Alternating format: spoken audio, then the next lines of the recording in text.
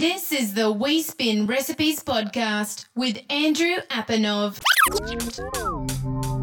Hello everyone, Andrew Apanov here with a new edition of the We Spin Recipes podcast, and my guest today is Martin Frascona, an attorney specializing in international law. Hello, Martin.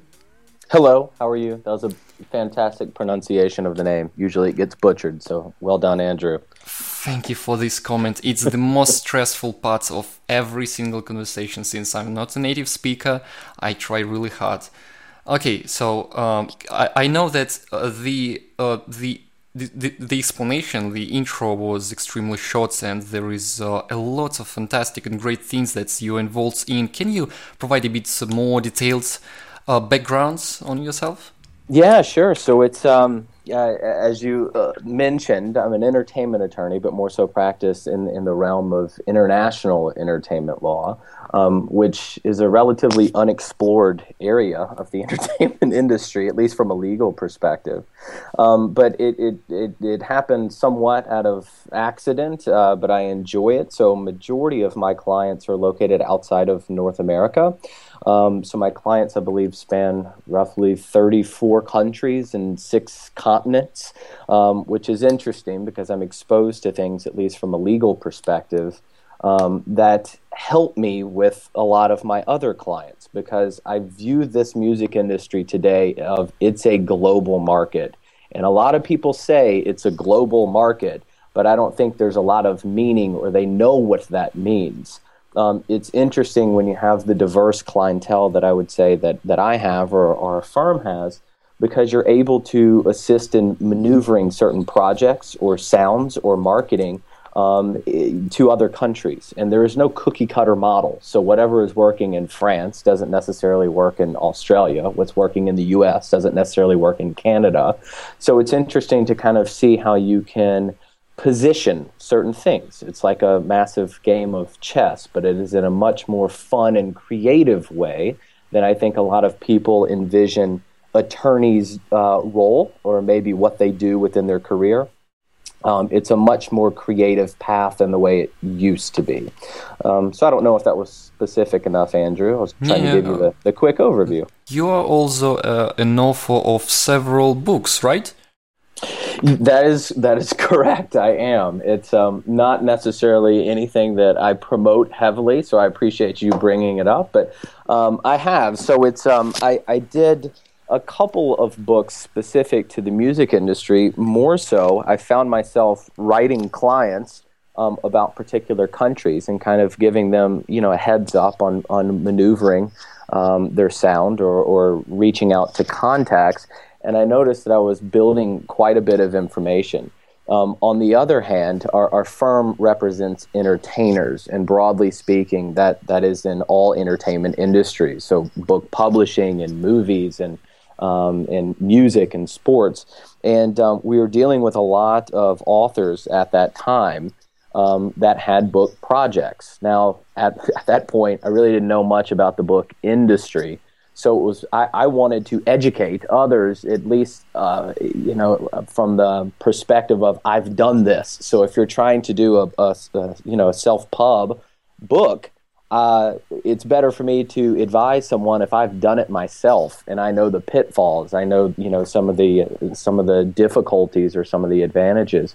So I was trying to merge those two aspects, and I did. I wrote 2 books that were self-published. One was How to Market and Promote Music in Sweden. The other one was How to Market and Promote Music in Italy. And then had written How to Market and Promote Music in Canada, but that has remained unreleased.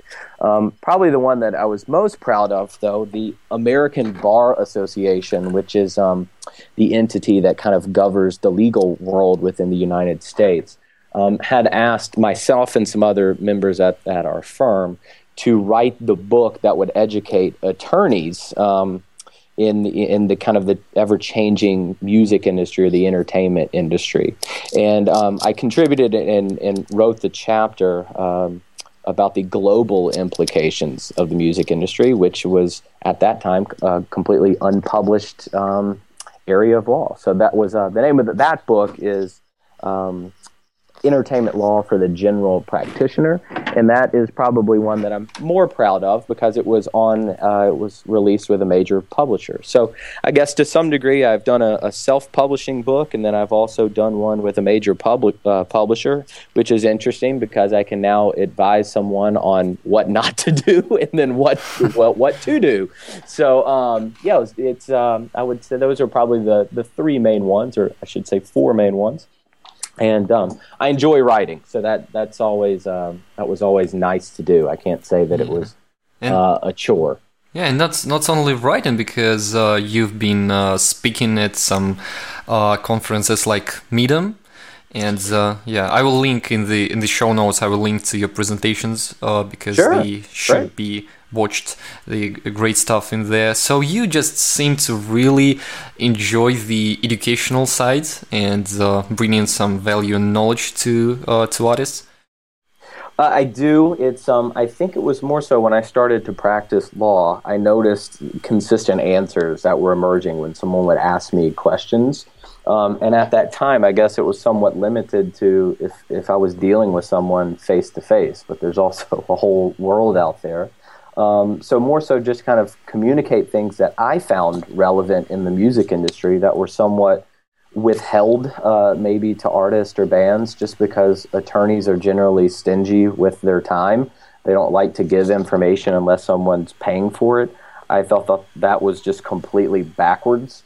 In one way that I wanted to educate my clients, it really started off with my clients. I'd started a music blog titled Music Globalization. And it was interesting because I would just kind of, again, put up topics that I felt were relevant and things that artists should know about. And it ended up kind of catching on quickly. And there were some articles that I had written at the time that I think kind of took off more so than others, but that's consistent with any publication or blog. And it led to some unique speaking opportunities. And you're correct, I have spoken at Meetum the last 3 years. So 2012, 2013, and 2014. And the lectures, surprisingly, have gone very well, and I think it's more so because the topics that are discussed at Meetum, number one, are fairly cutting edge, and this is with their direction of trying to put together the relevant topics to the people that attend. And they have been off the wall, but they have been very relevant to what is going on within the industry. So, for example, in 2013, the presentation that I gave was the anti-360 deal, which I guess just at its header is interesting because everybody thinks of the 360 deal in today's music industry. So to see something that is the complete opposite of that, I think is just visually interesting. And that was, again, kind of brokered, number one, by my experience. I had some unique experience in actually dealing with some anti-360 deals. And then Meetum recognizing that and then putting together an entire lecture series on that particular topic. So I absolutely do. I love lecturing. I love writing, whether that be, blogs or Twitter or doing interviews such as this. So it's something that I like to have that balance of actually doing legal work and then kind of doing educational work. So again, I'm appreciative to be on the show today. Yeah, so thank you once again, and yeah, this is interesting information. Especially, I don't know, I don't have that huge experience of working and dealing with attorneys. I'm fortunate to know some great ones, but I haven't seen this kind of approach so far, to be honest. You're so passionate about this topic and bringing value and just educating, so it's great stuff. So how about covering some of these topics? Let's see where this conversation will bring us to. And I was just thinking on the topic of international entertainment law, international promotion. What would you recommend looking into when an artist, an indie artist, just considers entering new markets in other countries? Yeah, so it's maybe let me approach that question one with a story that would probably tell you why I got into the international market, and then maybe some tips on what to look for based upon where someone is in their career. if that's appropriate. Do you find that appropriate, Andrew? Absolutely. So I think my entire direction of working internationally, I went to a graduate school called DePaul University, which is in Chicago, and the program was it was in international marketing, and I was interested in obtaining the math. I also knew nothing of the international marketing world outside of entertainment. That's the only area that I have ever worked in my entire life, starting at the age of 14. My father's an entertainment attorney. My brother's an entertainment attorney. Uncles, cousins, everybody works in the entertainment industry. So I wasn't exposed to something. If I were to take this, marketing ideology to a corporation or apply it in the world of finance, I'd have no idea how to do it. So it was more so I was interested in obtaining this information for the entertainment aspect of what I knew. And I'm forever in debt to the school because they did an experiment with me and they said, look, you start to develop your curriculum of what you need to understand international marketing as it applies to the music industry.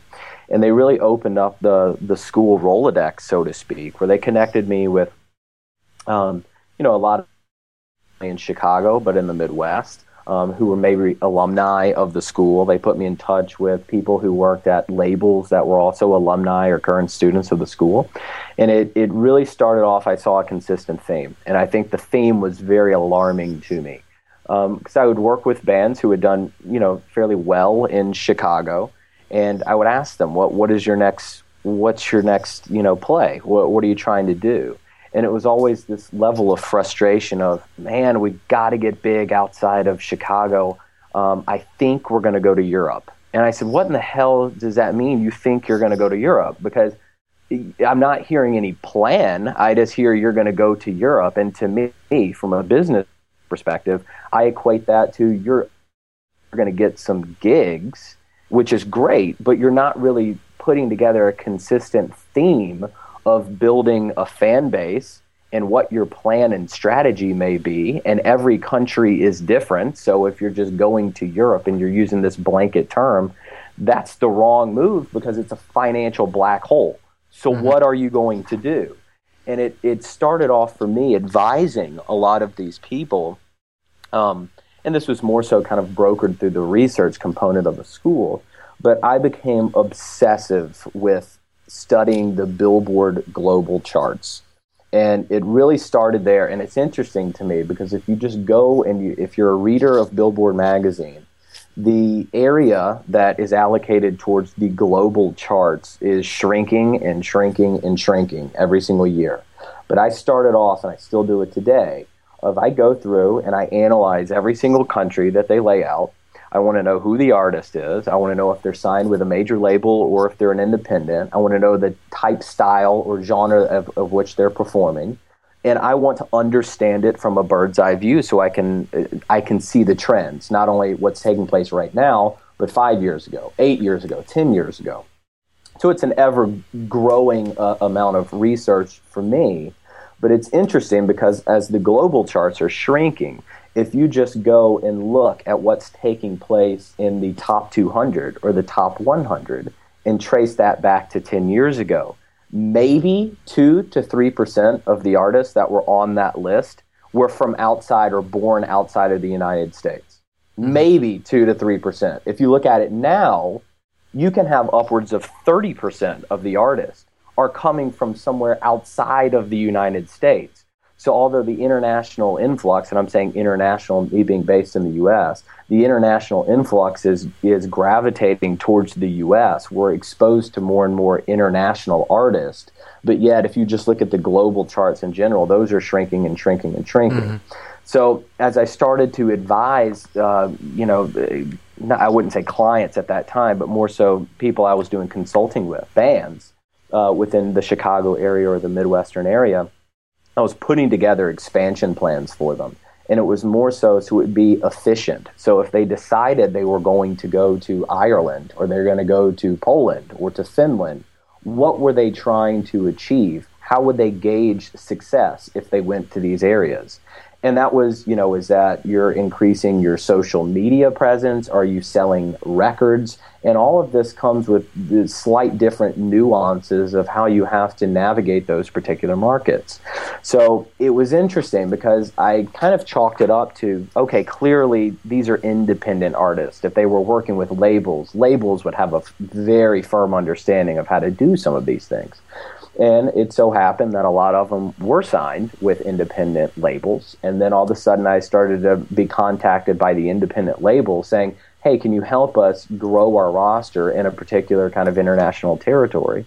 And I remember scratching my head, how is this happening? Like, this is crazy. I thought labels would know how to do this. Then I found myself kind of staring down the barrel of working with a major label in a Scandinavian territory that said, can you help us take one of our artists that we have signed now she had been signed with them forever, and help breaking them in the U.S.? I remember thinking, how is this even possible in a time where it's so global that, okay, I assumed labels would know how to do this, but let's chalk it up to no, because it was an independent label. Maybe they just didn't have the resources. To then I was dealing with a major label that had no idea how to kind of use international expansion. That was amazing to me. And it was really one of those, I bit off on it, said, I've just found my niche, because it was also my passion. But it's really interesting. So kind of going back to your original question, what should people be looking for? Everyone is different. There is no kind of, blanket advice you can give. So if I have a client that is contacting me and then, a potential client who is contacting me an hour later, their needs and their locations are different. So some people want financial gain. Others just want more visibility. Some people want to sign with labels. Some people just want to tour. You've really got to analyze what it is that you are doing. When I say you, referring to a band or an artist, What are you doing that is really different than someone else? And really focus on that particular element, because it becomes your asset. It's something that you have that maybe you do better than others. And then really focus on the goals. What is it that you're trying to do? What are you trying to achieve? And let's kind of lay it out in segments, not, hey, I want to be the largest touring act in the world. That's great. That's a long-term goal. That's not going to happen overnight. So let's kind of build, short-term gauges of what do we need for success. And you really start to look at those things, on two different hands and try to connect the dots. And a lot of what I do now is I'm connecting dots. I'm in a constant mode of trying to keep progression moving, which is really, it contradicts what people think of as an attorney. Because typically you think of, I use my attorney if there's a problem, or if I need them to draft a contract or analyze a contract. That is so boring to me that if that was my only job, it is a component of my job, and it's a necessary component for my clients. But it's also in a wait and react model. I'm waiting for a client to say, hey, I need you to review this. Well, I should be helping my client. I should be proactive for my client. I should be helping them progress. So that is kind of the next layer of what an attorney is doing now, and what they should be doing is looking at not only just where an artist is and their goals and some of their assets. Mm-hmm. Yeah, it's interesting.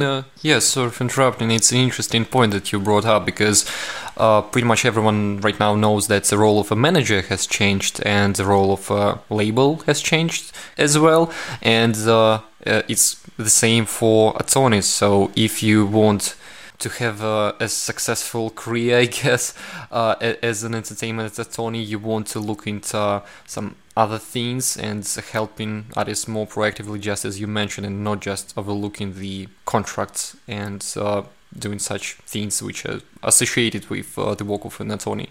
It's interesting. Yeah. It's I was about to say, to address something you had asked. You had said maybe the everyone feels as if they need to come to the United States to some degree. And I wouldn't disagree with that, but I do. And let me. That was a strange answer. I agree on some parts of it, and I disagree with others. So I will come across someone who will present that. And a client, if they're based in New Zealand, will say, I've just got to come to the US. And my first question is why? Because it's a perception. Why do you have to come here? And the reality is, and this is a book that I read several years ago, but this statistic always was sticking with me. It's a book called The Entertainment Economy. I know that the author's last name was Wolf. I can't remember his first name. And this was written in 2005. So it was some years ago. So this statistic has probably changed more drastically. But if you look at the world's entertainment consumers, people that consume CDs, DVDs, books, video games, the entire world of entertainment consumers, only 4% of them come from within the U.S. That means 96% of the buying market is somewhere else. So you've got to figure out what is it that you are doing, what is your sound. Your sound may not cater to what is going on in the U.S. market. Your sound may cater to something that's going on in the Scandinavian territories. So then you're presented the question, how do I get to the people within the Scandinavian territories? That doesn't necessarily mean physically moving, but it creates an interesting kind of creative question of how do I do it? And that is where we find ourselves connecting a lot of global dots when a question like that is brought up. So to some degree, there's still lots of opportunity within the U.S. music market. That is not the only path. It is really, again, I go back to the statistic. Only 4% of the world's entertainment consumers come from within the U.S. 96% is elsewhere. How do you get to the bigger picture? And not everyone's music is the same. So the perception of, I got to come to the U.S. isn't necessarily true because everybody's genre and style is different. Yeah, and you have started answering my question and answered it actually.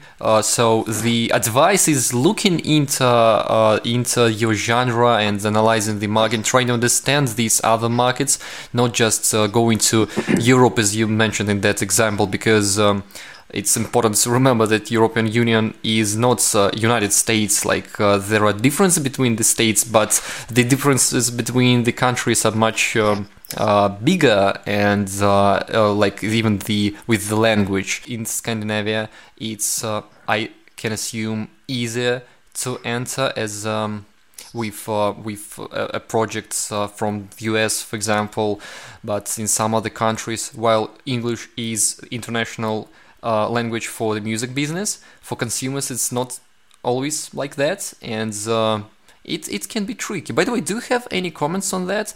Have you seen artists trying to speak in the language of the countries they are targeting right now, or hiring local marketing agencies? Yeah. I have, and I don't say that is a bad thing to do. I don't feel it's a necessary thing to do, though. So let me kind of explain that. I think who is on an artist team today is extremely relevant, and sometimes that is a fragmented team. So you may have, you're building together a team of agents or managers or attorneys within the U.S. That does not have to be your same team if you're trying to do things within a European market or an Asian market. You don't have to have that. You really have to look at each situation as an isolated instance of who do I need to solve this problem. So it's interesting. I do support the fact that someone say, I'm really trying to do something within Germany. I would probably say at that time, you need someone within Germany that understands, the German market. That may not be your manager in California. And actually, I can almost promise you that's not the right person. You don't need someone in California handling affairs in Germany. So you do need it fragmented. So I don't know if that answers the question. I think one thing that's really interesting, and maybe I should have brought up earlier, and this is almost going back to the presentation I gave at Medium in 2013, just about the anti-360 deal. Yeah. Everyone looks at, I've got two options, generally speaking. I can sign with a record label, or I can continue to build things on my own and remain independent. That's not incorrect. That's just not the entire picture. people associate record labels now as this is the broken model. If I sign with a major label, I'm going to have to enter into this dreaded 360 agreement. And everybody knows what that is.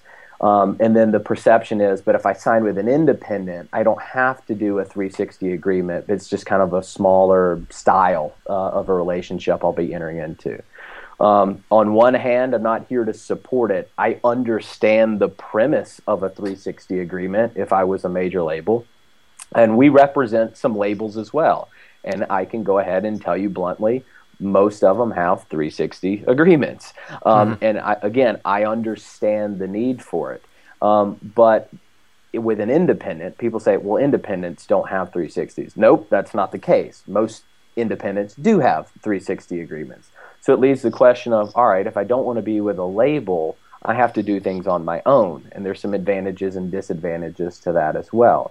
There is a strange middle ground, which I would say is what was addressed at Meetum. And I really look at the topic of an anti-360 deal in a couple different components. So, if you're an artist, this is what I see as key. Number one, really, everyone is a business. Everyone. You are a business. I'm a business. A band is a business. Each individual member is a business. And, the reality, that's not a negative term. It's just a way to think about it mentally. You are a business. You have assets. You have good things you do. You have bad things you do. How do you partner that with other opportunities, just like businesses do? Another way to look at an anti-360 deal is you now have something that I refer to as quasi-labels. You have businesses or corporations or brands that are using music differently and providing opportunities for artists. It doesn't mean they're a label, but they do provide some label services. And labels are really good at promotion, but I'll tell you what, some brands are really good at promotions, whether they're a label or not.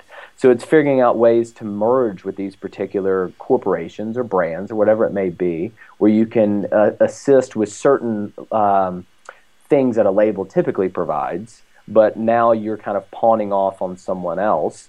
And then the whole premise of the anti-360 deal is there are now opportunities, label opportunities, that are the exact opposite of a 360. So if a label is asking for, hey, we need a percentage of your touring, we need a percentage of your merch, we need all of these other things, there are now realistic and legitimate labels, and the amount are growing rapidly, that just say the opposite of that. We want zero of your merch, we want zero of your touring, and actually we will help fund all of these elements and don't want anything in return. Now, the whole idea is these are sophisticated brands that are doing this. It's not traditional labels. It's non-traditional labels, but they're doing things effectively. And that's probably the one that applies to most artists today. If you're looking at it of, hey, I got to do things on my own, or I got to be with a traditional label. No, I would actually focus on the two things that I said. One, embrace the mindset that you are a business, period. And then look at the aspect of what are my potential options to work with a label if it's in a non-traditional capacity in this kind of anti-360 field. And I've got some examples to kind of at least paint the picture for both, but I definitely won't go down that path unless you want me to. No, it's great stuff, and you just covered so many important topics. So, it's great stuff, but let me just emphasize two things that you mentioned. There is one thing that I want to highlight, something that I do on most of our podcasts, that a lot of the listeners of these podcasts are electronic music producers and DJs, and specifics of the electronic music market is that labels do play a very important role.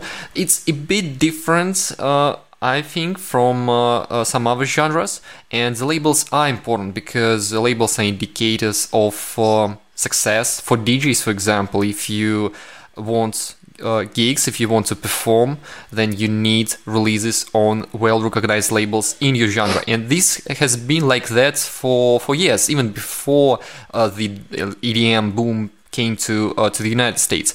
And so I just want to emphasize once again what you mentioned, that's trying to embrace the two directions, going with the labels and trying to develop your own theme, you can call it a direct to fan, and building your fan base and finding ways to monetize it as well, and also going with the labels.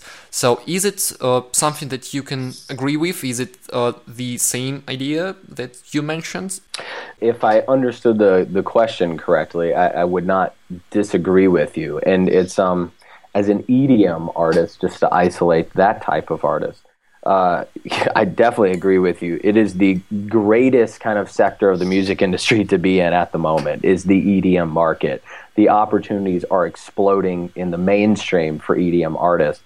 Ironically, I'm also dealing with probably one of the biggest issues this week for me, is an artist that signed with a well-known EDM label that is now getting screwed over. So they do operate in the traditional sense, as most labels, and I can't say all of them do. This one that I'm dealing with the problem with right now, they have operated in a very traditional sense of how a label would handle itself. So I can't say that a label is the most important thing for an EDM artist, but yes, there are some very clear advantages of being with a label if you're an EDM artist, mainly because the amount of legitimate EDM labels are growing overnight, and they all have to distinguish themselves in different ways, which they all kind of have different strengths and different weaknesses. So that presents opportunities. It's not, hey, I've got to do A or B. You can now do A, B, C, D, or E. I mean, there's other opportunities out there. So you don't have to be kind of streamlined and pigeonholed into a particular thing if you're an EDM artist. So I would say, going back, generally the two models still apply. It's either label or it is, a fragment that it's a label, but there's different types of labels now. Or you can continue to operate this, do-it-yourself or independent mentality, this direct-to-fan. I almost envision direct-to-fan as something different than it was 2-3 years ago now. So it's not the same concept of direct-to-fan that I see. I still go back to that premise of you're a business, and your direct-to-fan is different now. And maybe to articulate that, it was and this was something that, again, sorry to keep coming back to it, but I had referenced in my 2013 Needham lecture. There was a Swedish client that I represented many years ago, still represent her, but she was really interesting. What she was doing was country music and kind of country and blues music back when that was not popular at all in Sweden. And we looked at it and said, there is no way in hell that labels in Nashville will reject this project. She's too beautiful. Her voice is too perfect. Her personality is so witty. Everything about her, the entire package, was so sellable that I had never been more confident in a project that all the labels in Nashville were going to be kicking down the door. And we took it to labels in Nashville, and they all rejected it. They said, whoa, way too exotic. We don't know what this market looks like. We don't know if the U.S. country market is ready to embrace something as exotic as a Swedish country singer. We don't know what the Swedish-American buying market wants. There was all these unknowns to them.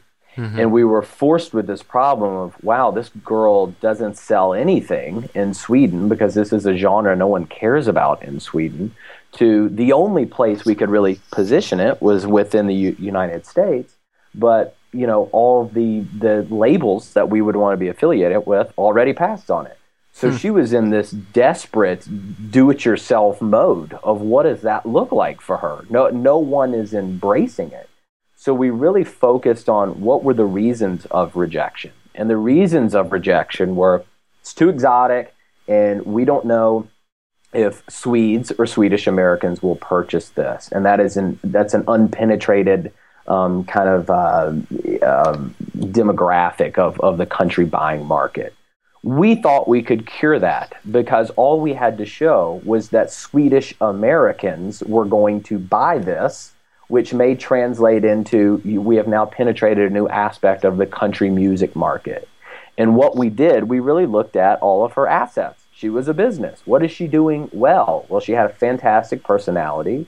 She had great music. I mean, all the kind of the things you would hope to look for in an artist, but we're digging a little deeper. What influenced a lot of your music? I mean, what was it that you really, who were the artists that you wanted to kind of mold your career afterwards? And we started to see some consistency. So on one front, we were looking for who can we partner with? We have to get to Swedish Americans. Me as an individual, I can't do that. I come from an Italian American background, so I don't know Swedish Americans are the first thing, how to get to masses of them. And one thing that we did, we ended up locating the Swedish Americans, which is a massive organization. I did not know this at the time. They're headquartered in Washington, D.C., within the U.S., and they had several other chapters scattered throughout the United States, in Los Angeles and in Minneapolis and Chicago and New York, a lot of the major cities. And there are millions of registered members. And the whole premise of a chamber of commerce is, it's very clear. It's a cultural and business exchange between the United States and Sweden, or vice versa. So the people who were members, it was very clear they were Swedish Americans. That's the only reason they would be affiliated with this organization. And we went to the Swedish American Chamber of Commerce and we said, look, we need you to endorse our client. And they said, well, absolutely not. We don't do that. We're a Chamber of Commerce. I said, well, actually you do, because if you look at the mission statement on your home page, the entire backbone of your organization, you're trying to help enhance business, arts, and culture between the United States and Sweden and vice versa. We have an artist that we're trying to bring to the United States, and we're trying to present her music to the United States, and we need your assistance. And I said, well, okay, she can become a registered member, and then maybe she can, send emails. She'll have access to the director. We're like, no. We need you to promote this entire project. We want a free banner space on the Swedish American Chamber homepage. That's what we need, because we will give you access. You have access to her album, her singles, whatever it may be. You become our distributor. You are going to distribute this album. And there was time restrictions on it. But we said, if you sell it, we're going to give you the distributor cut. So just as iTunes would get, we're now giving it to you. It's a donation to your organization. And we knew at the end of the day, if anybody purchased this album or individual tracks, it was Swedish Americans buying it, which is the same reason labels rejected it, saying, well, we don't know if Swedish Americans are going to embrace this. So we're able to take the buying analytics afterwards and basically go cram it down the label's throat in Nashville and say, hey, you told me that you didn't want this album because you didn't know if Swedish Americans were going to buy it. We just found all the Swedish Americans. So guess what? If you want to come and sign this artist, you got to come through us now, because we have found the inroads. We know how to do this. And her sales figures were quite staggering. I mean, she did very well, and it led to other opportunities where she had never performed. Actually, I take that back. She had performed once within the United States, once. It was to, I could probably count the people on one hand. To her next show, because of this campaign, she headlined a show at the Hard Rock Hotel and Casino, which, I mean, drastic leap from a handful of folks to thousands of folks. And it was because of this unique campaign of, let's just look at what she does and let's try to figure out a way to merge it. And that's thinking outside of the box. That's not thinking, man, I got to put that album up on iTunes and then try to promote it to people and see if they buy it. Let's get real specific. Let's get real specific and zero in on Swedish Americans. The irony in this entire story is, since that whole campaign happened, then country music exploded within Sweden. So she ended up signing with a major label in Sweden, but it was because of this campaign that took place in the States. At that point, we didn't even want to be signed with a label in the States because they couldn't provide some of the same opportunities that a label in Stockholm was going to be able to provide at that point. So it's unique, and I think the whole idea behind it is everyone is doing something that is unique to them. This was a Swedish girl who sang country music. That was different. But how do we figure out unique ways to bring that to the masses, and what were we ultimately trying to achieve? She wanted to be with a record label. That was what she wanted to achieve. But it didn't really matter if that was major or independent. But she also wanted her music embraced by Swedish Americans, and that was the whole goal, was we've got to find a way to do that. And she, at the end of the day, she was operating as a business, and her unique assets were her sound, her voice, and kind of the market that she carved out for herself, and that was, at the end of the day, Swedish Americans. Yeah, that's an excellent case study of how you should approach the question of promotion and entering new markets. That's brilliant. Can you talk a little bit more on this idea of partnerships with brands? It excites me a lot, and I think this is something that continues to grow, and we see more and more examples of partnership with brands, between artists and brands. I know that you covered it, and on these sessions, on the presentations at Medium and the Jay-Z case study, for example. Yeah, so it's let me take that in kind of sections. So number one, just kind of talking about artists with brands. I think everyone's brain, especially today, goes to the level of which Jay-Z and Samsung merged. To me, that is not the right thing to be analyzing, and it's almost comical, because the merger between brands and artists is really monopolized, and I know that's going to sound crazy. It's really monopolized by the independent international music community, because it's been going on for years. The Jay-Z Samsung merger was the first time two major brands did this at a mainstream level, and everybody kind of went, oh, this is earth-shattering. Now we can partner artists with brands. It's been going on forever. I mean, they really use the model that is now, I don't want to say dated, but really has been controlled by the independent international community. That's how you maneuver different countries quickly, and you can do it in a way of, kind of dictating, hey, this is what we're trying to achieve as a band, and here's how we've got to do it. The problem I see with the Jay-Z Samsung aspect is now everybody sees it, major artists more so, saying, okay, this is how we're going to start breaking projects. The problem with that is they have to demand money in order to kind of recoup their original investment, which is about to just totally poison the well, because independent artists can go to brands and barter with things that they may do well, and that may be, hey, we have, a social media following collectively of 1 million people, and all we want you to do is release our single or use it in your commercial. You can do it for free. We just want that visibility. To now, with major acts that are demanding dollars, brands are going to think that is going to be consistent with everybody. Whenever they're approached by artists, the immediate reaction is going to be, oh shit, how much do they want? And that's not the way that it should be. It's just going to be poisoned by a lot of these major acts. But when you look at, kind of going back to your question, what are some opportunities in terms of mergers with brands and artists? Number one, go back to, everybody's a business. What is it that you can kind of give to a brand or barter with that is different than someone else? And then the opportunity of, now there really are emerging brands that have good record labels.